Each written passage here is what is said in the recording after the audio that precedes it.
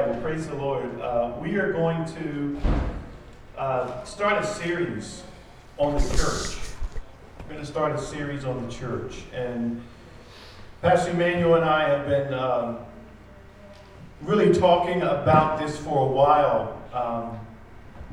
The importance of knowing and understanding what is the church about.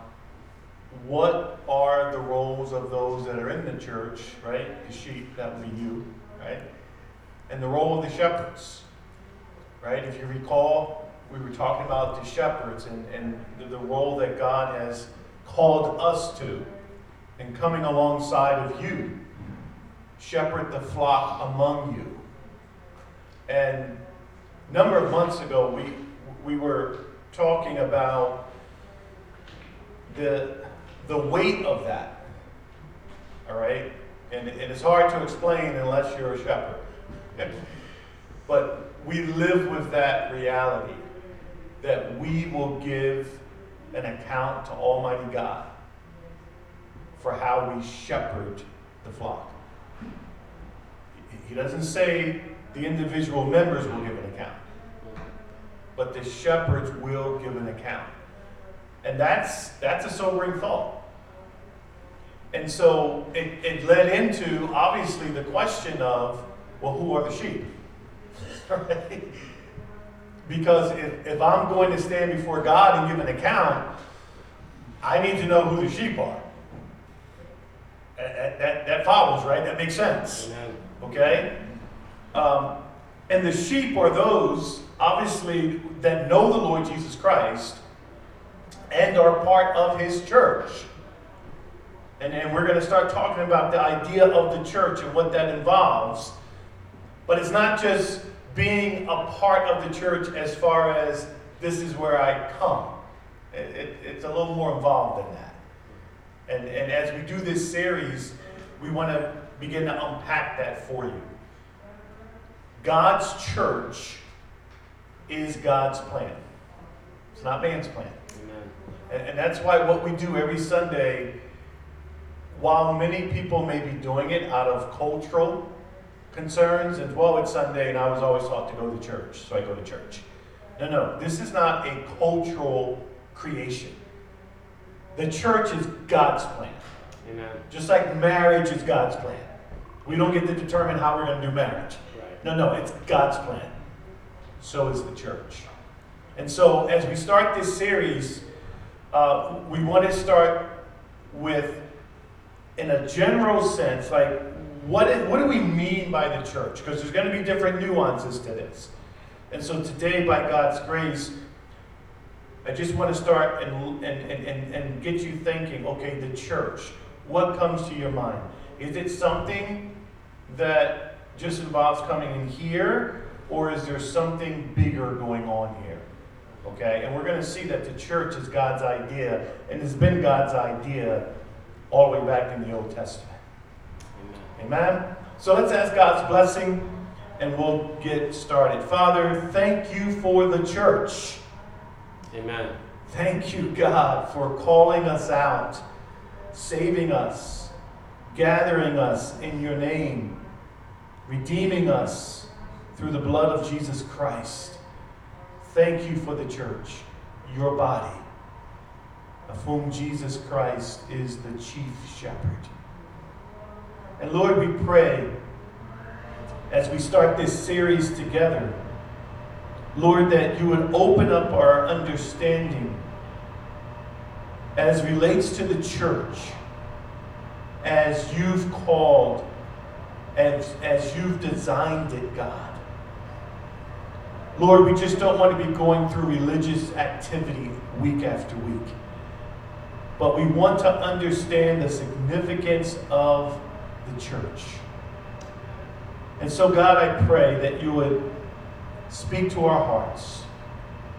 Give us clarity of thought. Realign our thinking with yours, Father. And we thank you so much. In Christ's name, amen. Amen.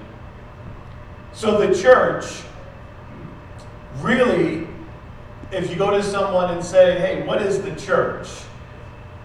It's interesting some of the answers that you'll get. Hey, what's the church? Probably one of the biggest answers you're going to get is the church is what? Fill in the blank. A building. What is it? A building. A building. Right? What did you say, Sister Ashley? What was your answer? A place of worship. Okay, right? Place of worship, a building. Right? What do you know about the church? People will say, oh, I go up on so-and-so street, South Street, my church. Oh, the church? Oh, man, the church is corrupt, right? You hear people, all kinds of things, right? It's interesting that you have to dig a little deeper before people start saying things like, well, the church is not a building. The church is a body of believers. It seems to be like that answer is way down on the list, and we kind of answer with those surface answers, right? But let me start with this thought here. The New Testament church is a continuation of a pattern established by God in the Old Testament. Amen. Okay? And that's important to understand. This, as we come into the New Testament, and right now we're going to focus a little bit on the Old Testament, and then by God's grace, we'll kind of work our way into the New Testament. But the idea of a called out group of people, as we know it in the New Testament churches, and even now, us, right now, Hope, you are a called out group of believers if you know the Lord Jesus Christ. You are the church. Well, in the same way, this pattern was really established back in the Old Testament.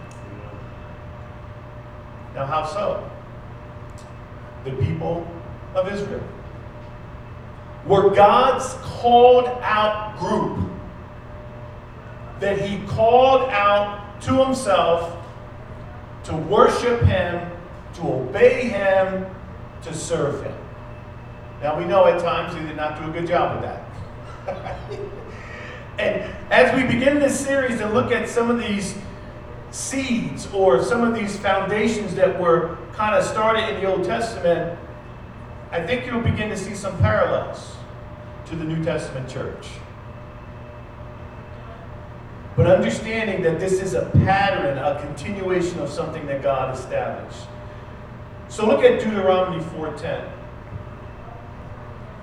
Deuteronomy 4:10, Moses here speaking, and he's recounting to the people of Israel as God had called them. And I want you to focus on what I have underlined here. How on the day that you stood before the Lord your God at Horeb, the Lord said to me, gather the people to me, that I may let them hear my words, so that they may learn to fear me all the days that they live on the earth, and that they may teach their children to do so. Here's the pattern being established. God calling out his own people, and in the context here, this is Israel, those who he delivered. And he says, gather them or assemble them. Bring them together. And they're not just getting together for a chicken fry. Oh, y'all got quiet on that. We're not against chicken fries, right? But look at what the purpose was. So that they may learn to fear me all the days that they live on the earth, and that they teach their children to do so.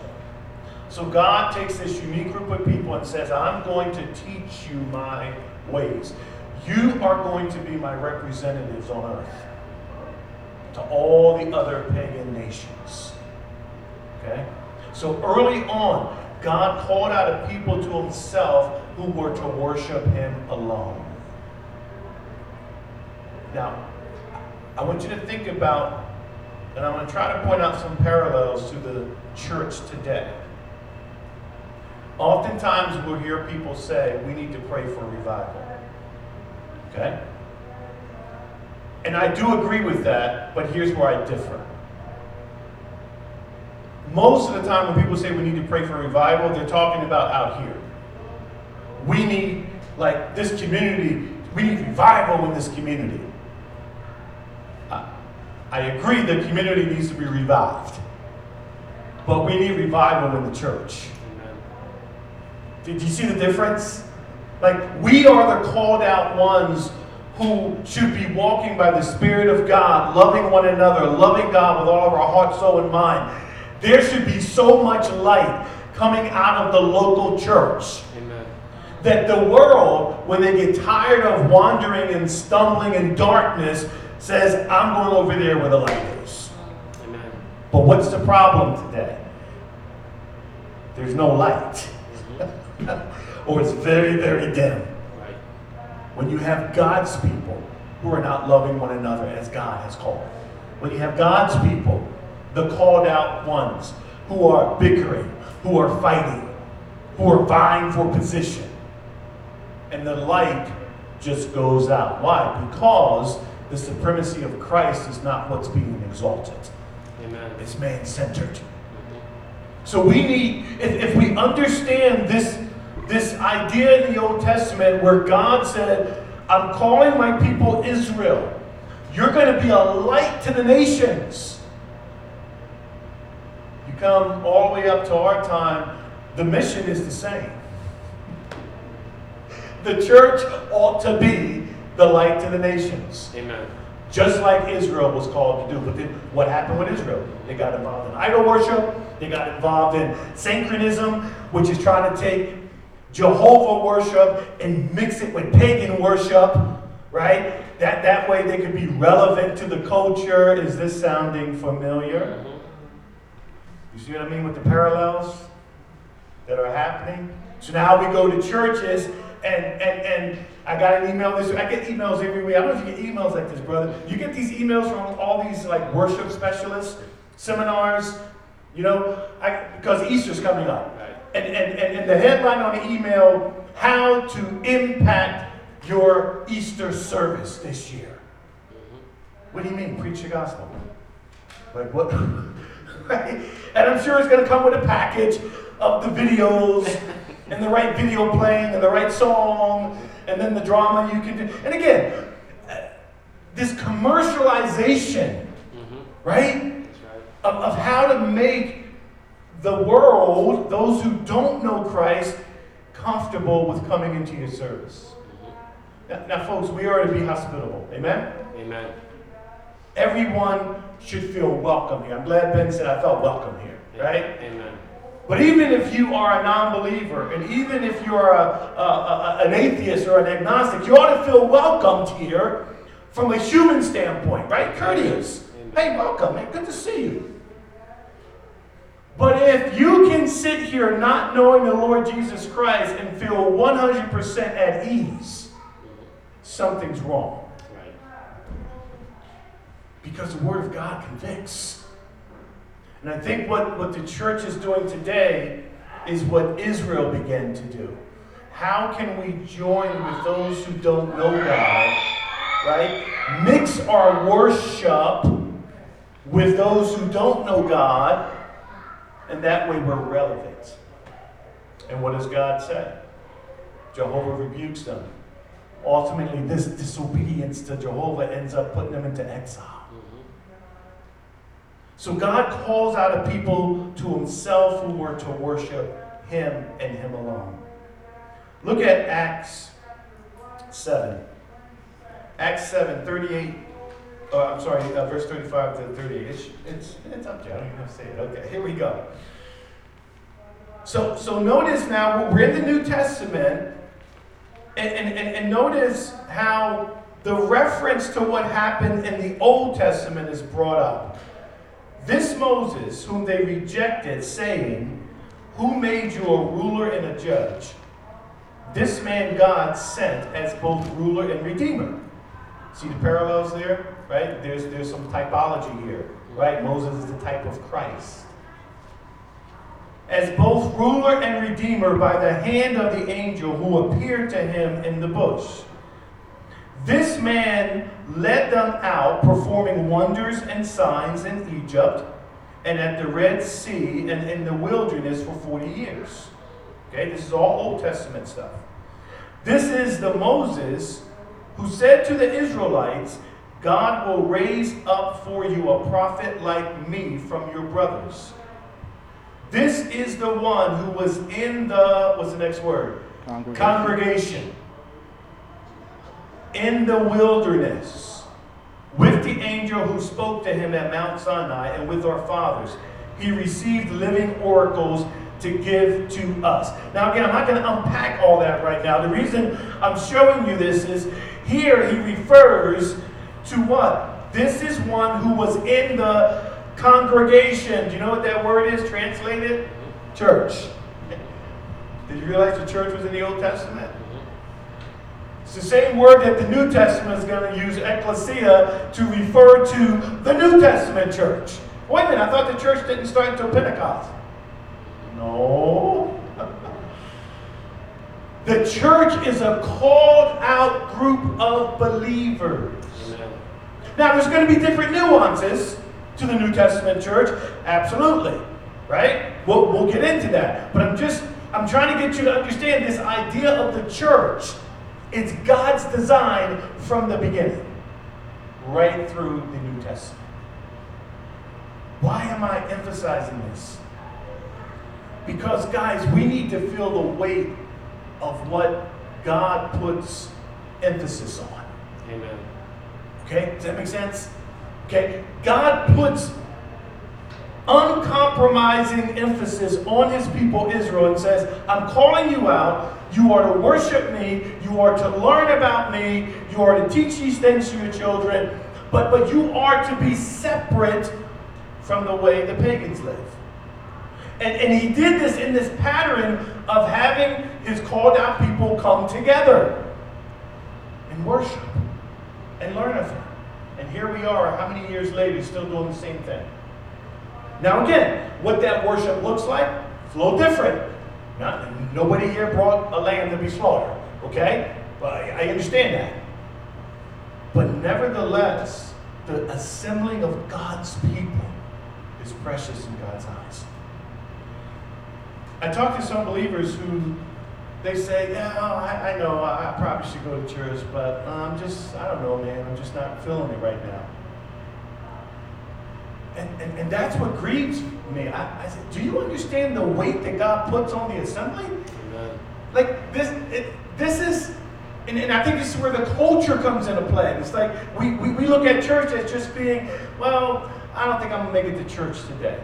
And it's just about going to a building and worshiping and seeing people and hearing a message and giving my offering and maybe they have a fellowship meal and I'm just not going to go today. And we're missing the weight of this. This idea of coming together as believers is something God invented. Amen. This is not, I'm going to invent this thing called gathering together, and we're going to call it the church. And hey, if you can go, all right. If you can't, no problem. That's where a lot of Christians do. They look at church. That's right. Or you have Christians who, again, I understand COVID changed all of our lives. But COVID, praise God, I think for the most part is over. Amen. And I'm like, where y'all at? What happened? I don't know, man. I just kind of like, because COVID. Okay, listen, COVID did a lot. Can we stop blaming COVID for everything, though? Amen. I'm getting a little wary of that. I'm just being real. Right down to some of my students that are kind of struggling as seniors. Well, Pastor Ron, COVID. Man, you a senior. What are you talking about? That was 3. I know, but I just kind of fell behind. Well, you've had 3 years to get it together. Like we're blaming everything now on COVID. We got to be careful with that. Amen. Got to be careful. But there are people who are forsaking the gathering and the assembly because, let's just be honest, and I can't judge anybody's heart, but I'm telling you the reasons they tell me. It's more convenient. I can just worship God from my home. Right. I can just log in and it's like, I'm there. Guys, with all due respect, that's not the assembling of the saints. Right. It's just not. That's not what God had intended. It was coming as a body to be plugged in together, loving one another, talking, praying for one another, right? How can you do that online when you're looking at the service? Now again, I appreciate you guys who are online. Don't send me no emails. I'm not talking about y'all. All right? I'm trying to just, like, the church is about a physical gathering. Amen. As God's people for the mutual edification, building up of one another. We'll get into that with the gifts and all that later. I'm trying to get you to see this is something that is precious to the heart of God. And so we should take it seriously. Say, God, this is what you've designed. Amen. This is what you are calling us to do. So even in the Old Testament, there was this calling out, if you will. So the church is an assembly of people called to worship and follow God, not only in belief, but in practice. Amen. This is what we see Israel was called out to do, to represent. Not that you're just God's people by name. Again, here's another parallel. Was all of Israel faithful to God? Yes or no? No. No. We'll learn this when we get to some of the New Testament passages, right? Paul even said, all who are of Israel are not of Israel. Ooh. We see that in the Old Testament, that even God's people, many of them did what? They didn't believe. See a parallel to the churches today?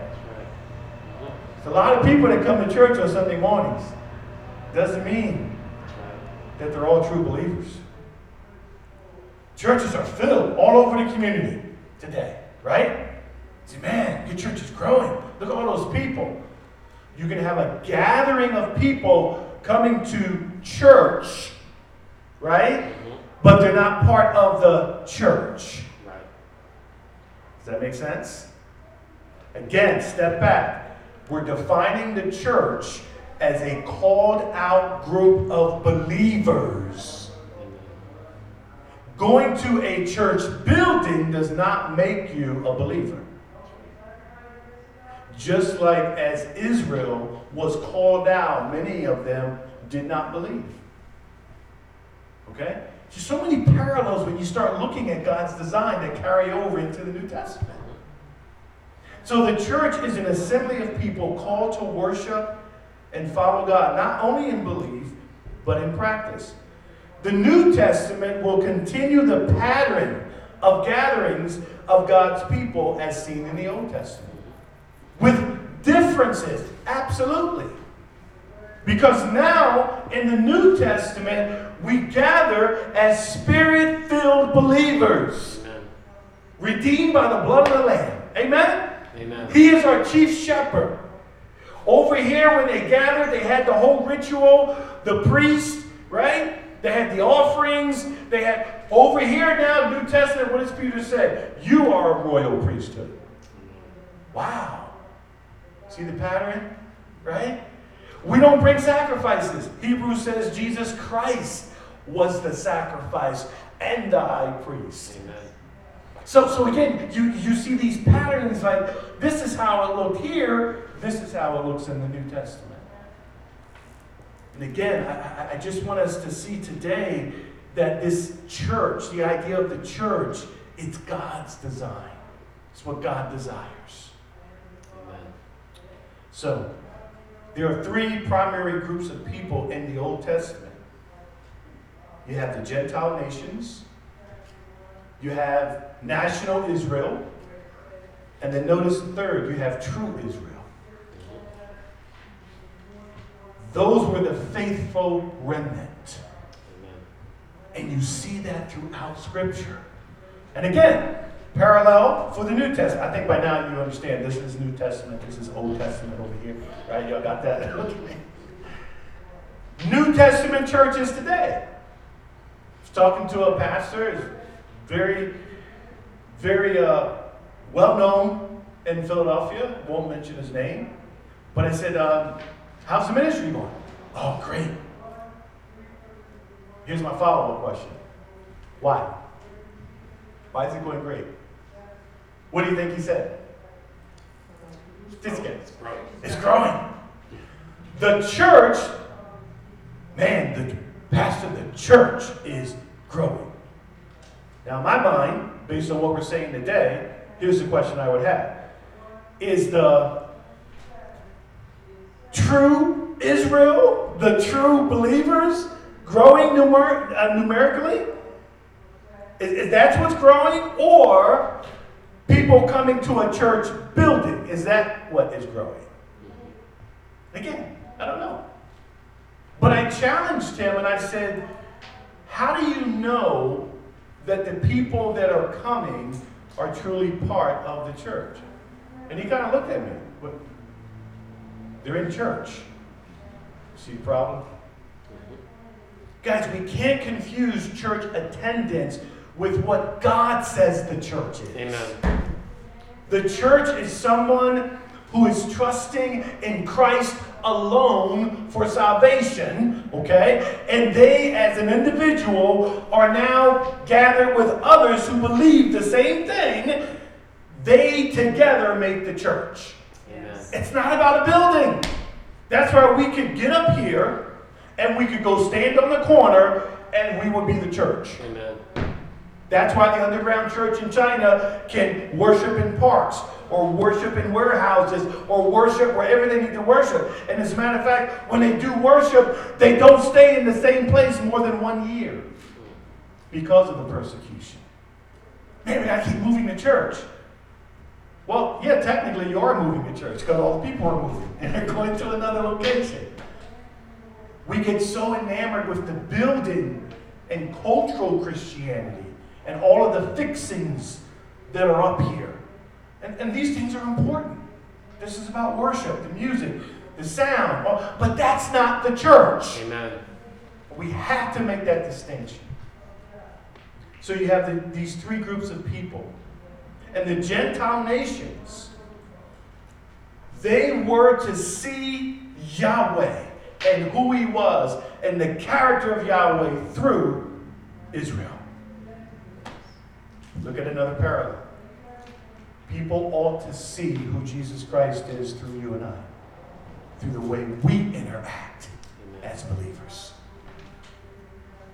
So, the church. Look at 1 Kings. And this is, again, many of you are familiar with the story. Elijah, he's hiding, he's scared, right? There he came to a cave and lodged in it. And behold, the word of the Lord came to him, and he said to him, "What are you doing here, Elijah?" He said, "I have been very jealous for the Lord, the God of hosts." Watch this. "For the people of Israel have forsaken your covenant." Wow. "Thrown down your altars and killed your prophets with the sword." Wow. "And I, even I, only am left. And they seek my life to take it away." Now here you see this dichotomy. The people of who? Israel, not the pagan nations. These are God's. I thought God called these people. Yep, he did call this. He called this nation. He called the nation of Israel. But all that were in Israel did not believe. See a parallel to the church? Man, we had 500 Sunday morning on Easter. Praise the Lord. I remember sitting in those kind of meetings. And I'm like, to what end? Was that the church gathering? Or were that people like fulfilling their cultural Christianity duty to go to church on Easter? Right? And here we see Israel forsaking the covenant, unbelief, throwing down the altars, not worshiping, killing the prophets with the sword. What? Are you kidding me? And Elijah's in this predicament, like, I'm standing up for you. God, I am zealous for you. The Lord, Yahweh, the God of hosts. Here I'm proclaiming for you. And now he's hiding because now they're after him. And I love what God says to him. Look at 1 Kings 19:18. "Yet I will leave 7,000 in Israel This is Yahweh talking now. All the knees that have not bowed to Baal, and every mouth that has not kissed him. In other words, God responds to Elijah, I have a remnant. Amen. God always has a remnant of people that are faithful to him. Amen. I praise God for that, because sometimes we can get like Elijah, right? That's right. I think it's called the Elijah complex. Oh, woe's me, I'm the only one. That's it. Oh Lord, how long? And God's like, what? Please, stop. There is a remnant. You see this, God always is drawing people to himself. You know why? Because God, go way back now in the Old Testament. What did God promise Abraham? I am going, through your seed, right? I'm going to bless all nations. Ultimately, that was fulfilled. That blessing was Christ, the Messiah, coming, who's going to draw all men to himself. And no matter how bad, no matter how wicked it got, God was constantly preserving a remnant of people. And Elijah had to learn that. Look at Romans 11. Again, we're just trying to set the stage for understanding God has always had a called out people. Amen. Romans 11, 17 and 21. This is Paul talking, and this is Paul talking about the Jewish nation, understanding what we've been saying about the Old Testament. God called the Jews.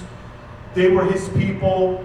Even though at times they were unfaithful, God was still faithful to them. Now we're in the New Testament, and here come the Gentiles. Right? How do we reckon all this? Look at what Paul says, and giving this analogy of an olive tree. And the olive tree represents Israel. But if some of the branches were broken off, there it is. If the olive tree is Israel, representing true Israel, God's people, and some of those branches are broken off, right? Although a wild olive shoot, that's referring to the Gentiles, were grafted in among the others, and now share in the nourishing root of the olive tree. He says, do not be arrogant toward the branches. If you are, remember it is not you who support the root, but the root that supports you. Now again, this is a whole sermon in of itself. I'm just trying to give you an example here. This is the olive tree, this podium. This represents true Israel, those whom God has called, has saved, who believe. And he says, yet some of the branches of this tree were broken off. Talking about Israelites. And now Gentiles are being grafted in. Notice we still have one tree that we're dealing with though, right? We're dealing with this one olive tree. It's not like there's another tree over here. He's focusing on this one tree. This one tree, these are the called out ones. They go all the way back in the Old Testament. But now we're here in the New Testament time, and God is adding to the group of called out believers. You see it? The church is not a brand new idea. When you think of the church as a called out group of believers, this is God's plan from the beginning. Amen. It's beautiful. Look at what he says. Do not be arrogant toward the branches. If you are, remember, it is not you who support the root, but the root that supports you. In other words, God chose to use and work through Israel first. Remember, Jesus came to his own, but his own did not receive him. But God's original plan, promise given to Abraham, was all nations. Notice what he says. Then you will say, branches were broken off so that I might be grafted in. So the Gentiles might be bold. Like, you were God's chosen people. Oh, you're out of here now. Now I'm part of the chosen. Paul says, look, don't get arrogant. Look what he says. Branches were broken off. You might say, so that I might be grafted in. Paul says, you know what? Verse 20, that's true. But catch this. They were broken off because of their unbelief. Don't think because you're something special, right? That God is now throwing the Jewish people aside. No, it's by God's grace that you're grafted in. And it's because of their unbelief that they were broken off. Notice what he says. They were broken off because of their unbelief, but you stand fast through faith. That's the only reason you're grafted in, dude. Don't be boasting. So do not become proud, but fear. In other words, God is a God that deals with unbelief and deals with faith. Right? Those who unbelieve, God will judge. We see that in the whole history of the Old Testament of Israel. We see, and some might think, well, but they were God's chosen. How could God judge them? And they were judged harshly. Why? Because of unbelief. And now he says, for if God did not spare the natural branches, neither will he spare you. In other words, there ought to be this somberness, this humility of, oh, the grace of God, that he opened up my eyes and I've come to know Christ in the pardoning of my sins. Right? There ought not to be any boasting. How can we boast? Now you got to understand in the greater context, and we don't have time to go through it right now, the Jewish believers and the Gentile believers are having issues with one another, culturally. Because the Jewish people are like, we're the chosen of God. Who are you? And yet, Paul lays down this argument that even Israel, branches were broken off and Gentiles were grafted in. But here's what we're going to learn later. That was always God's intent. It was part of God's plan. Amen. To draw all men to himself. So God can even use the unbelief of his own people to draw the Gentiles in. That's a sovereign God. Amen. And that's a God of grace. So again, the analogy of the olive tree. Again, what I want you to see is this idea of a called out group of believers has been since the Old Testament.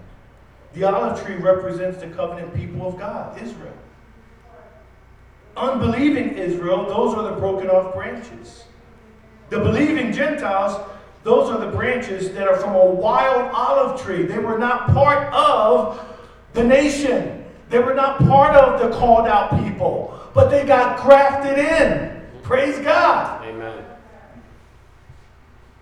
And so again, belief in Yahweh, worshiping Yahweh, these are the things that he instilled in the people through the prophets, that you might serve me, that you might worship me, that you might know that I am God alone.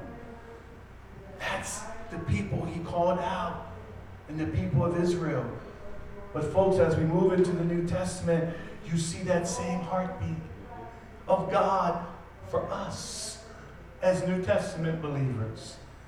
You're called out. The old man has been crucified. Amen? You've been raised in Christ to newness of life. That now what? And you come to Romans 12. What does Paul say? That we can now present our lives a living sacrifice. They worship in the temple with the sacrifices.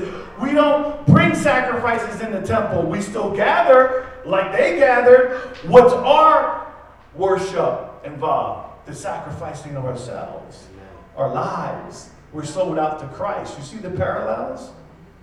We're still a called out group of people, God's people, for his glory. Amen. To declare the riches of his glory through Jesus Christ. Like they were supposed to be declaring the riches of his glory through Yahweh. You see the parallels? It's beautiful when you start looking at this. It's like, wow, God, I'm part of the family of God that started way back here. Amen. You ever think about it? Like, we got a big family. Imagine we have to do birthday parties. Like, trillions of people. And we're part of that same family of God. The called out group of believers. That's why I love the Hebrew writers talks about we are living out our faith. How? Amongst a cloud of witnesses. Amen. Those who have gone before us. Who's he referring to? Those are Old Testament saints. God has always had a church. Amen. A called out group of people. Amen. And praise God, we are a part of it. So as we conclude, God has one tree that represents the true believers, his own people. And that tree consists of Jews and Gentiles. These people, Jews and Gentiles, make up the church. The elements of God's people, or the church, and how they worship have changed between the Old Testament and the New. As we just shared, we don't worship through sacrificing of lambs, but now our lives are a sacrifice. We don't go through all the ritual cleansings, but now what? Our life, we're purified because of Christ. But we are still the called out group of believers. We are God's people. Amen. Now that has tremendous implications. And we're going to start unpacking that as we continue this series. Amen. So now that I'm called out, I'm a true sheep. I'm part of God's assembly. So what does that mean? What does that look like as we gather week after week? Is it just about coming, singing the songs, having Ben give his testimony, offering, and that's it? That's part of it, but that ain't the whole enchilada. Amen. There's a lot more, and we're going to unpack that. Amen? Amen. God, thank you for the church. Your church. Your church. This is not our church. Amen. This is the place that we gather as your church. Oh, community. That's the name we've given to this body of local believers. But oh God, we know that this is your church. Jesus is our chief shepherd. And I pray, God, that our love for you would grow. That our love and devotion to you would just be cultivated more and more as we begin to understand your grace and calling us, God. Opening up our eyes. Saving us, God. And now we have an eternity that will be with you forever and ever. Oh God, may we rest in that. May we rejoice in that. Father, I pray that as this local group of called out believers continues to worship each week, you would bind our hearts together in love. Yes, Lord. That we would be the people of God, the way you've called us to be. And it's not just us worshiping together. But God, that we will begin to do the things that you've called your people to do. So Father, thank you. I pray that you might bless this series, that it would convict all of our hearts, so that as we understand fully your church, we will fully understand our commitment to you and what you desire in our lives, oh God. So Father, we praise you. We thank you for Jesus Christ. Thank you, Father, for the blood.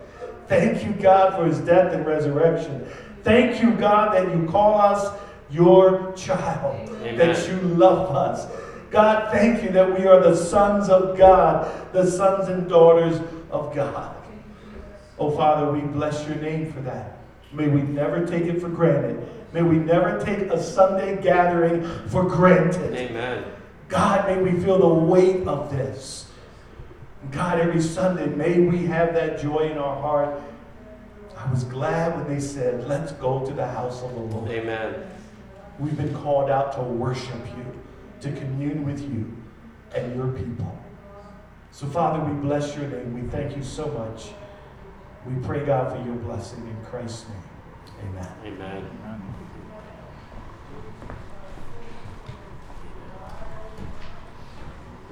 Why don't we stand? Let's stand. And Abby, why don't you come up? We're going to sing a song before we head out.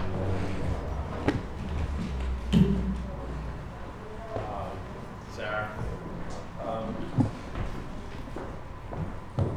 I'm so excited for this series. You know, praying that God would restore a love for the church. You know, I'm excited for some of you because if you trust God and really begin to respond, some of your life is going to change beautifully. One of the things that my life began to change, radically change, was, and I thank God for my parents for this. They gave me a love for the church, and but you could easily just come to church. And in 1995, 94, 95, I had such a wonderful time with Jesus. And he restored a love for the church. And it was really, that was the turning point of my life. And I believe that some of you, as you allow God to just put a love for the church. The Bible says that Jesus Christ loves his church, laid down his life for her. Now, if Jesus Christ laying down his life for the church, what do you think he expects us to do? To lay our lives down for the church, for each other. And so I'm excited for some of you that I think as you start to really make this a priority in your life, and to say, you know what, I'm going to commit. I may not understand it all, but I'm going to commit to really loving, walking with the body. Your life is going to change. You're going to start to see God begin to restore things in your life that you've been praying for years, and you've been wondering, why is my life not changing? Oftentimes because of our attitude towards the church. And we don't love her. We don't really value her. We're more concerned about our own lives. And so, God says, wait a minute, no, it's the church that I want you to be gathered. So let's sing this song. Let the church say amen.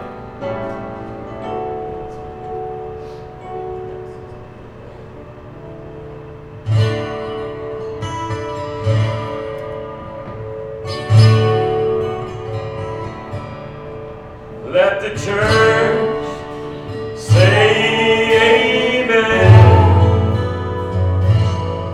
Let the church say amen. God has spoken. Let the church say amen.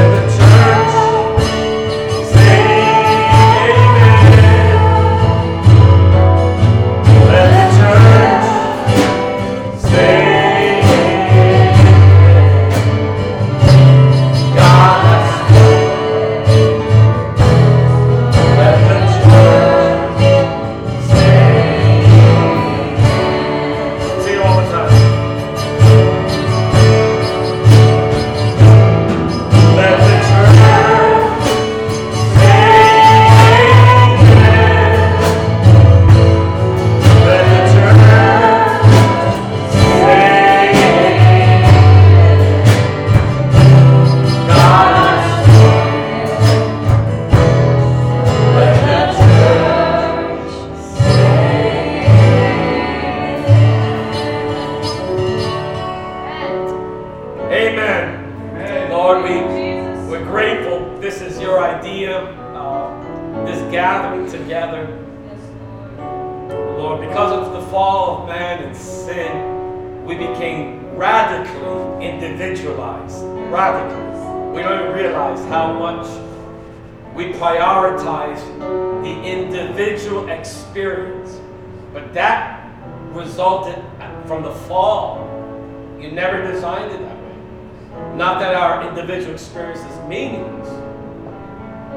You have in mind a corporate experience, a corporate family, Lord, that will live life and experience life together. Behold, how good and how pleasant it is for brothers not to spend time alone, but to dwell together in unity. For there the Lord commands the blessing, life forevermore. And we've gone our own way. We've tried to do it our own way. We've allowed our personalities to get in the way of your plans. But I pray that, Father, that in this series, you would change us all. That we might, oh God, become more and more like Jesus Christ. That we would love one another. That truly we would, Lord, be happy, rejoice when they say to us, let us go to the house of the Lord. Yes. There's so many that have no clue what that means.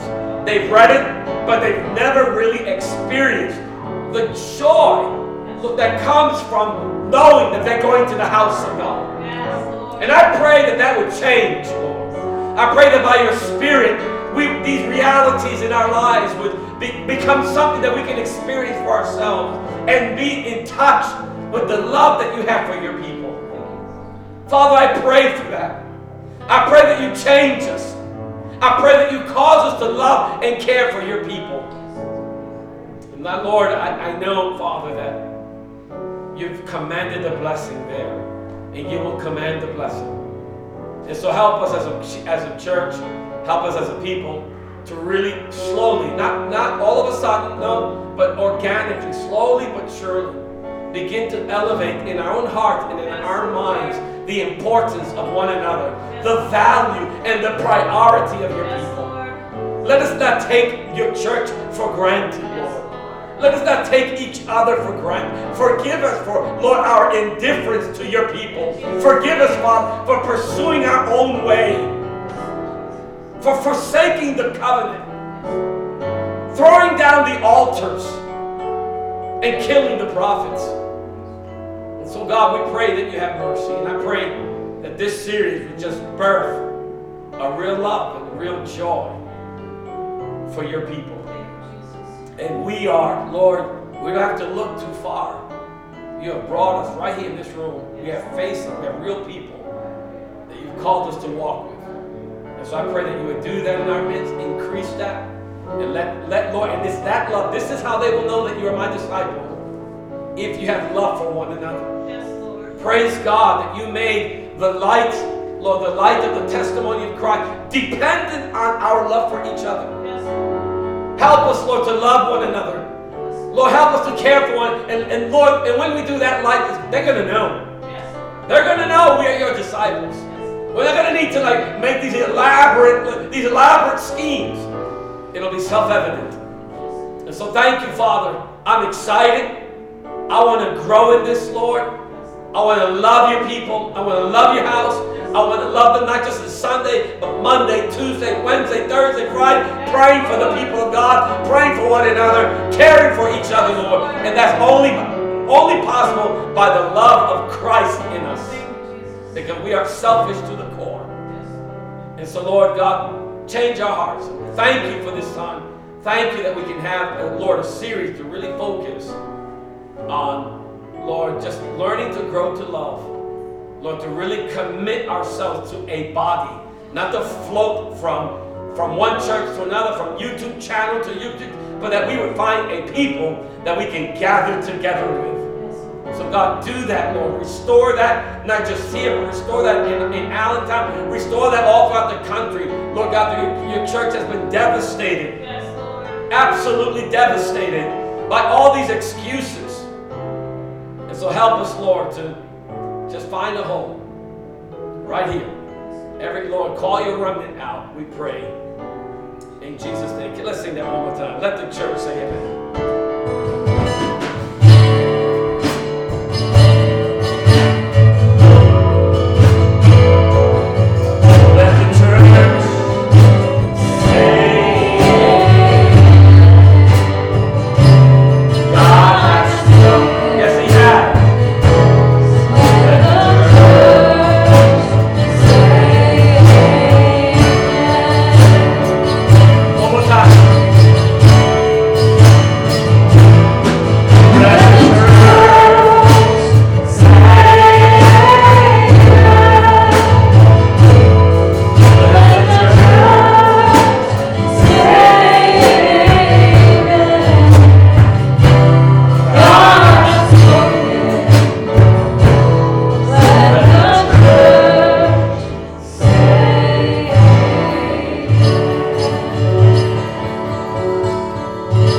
Father, I pray that as we go home, may we feel the rest of God and just protect us this week.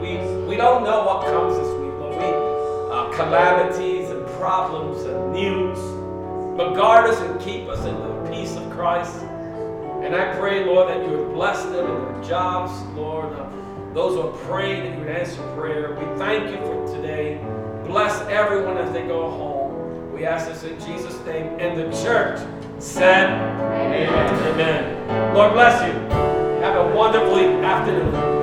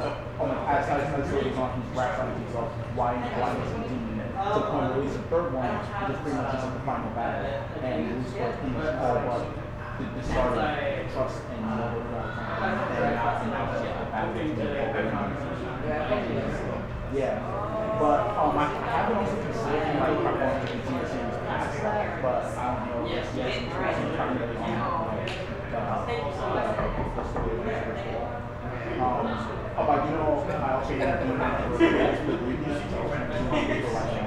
on my finance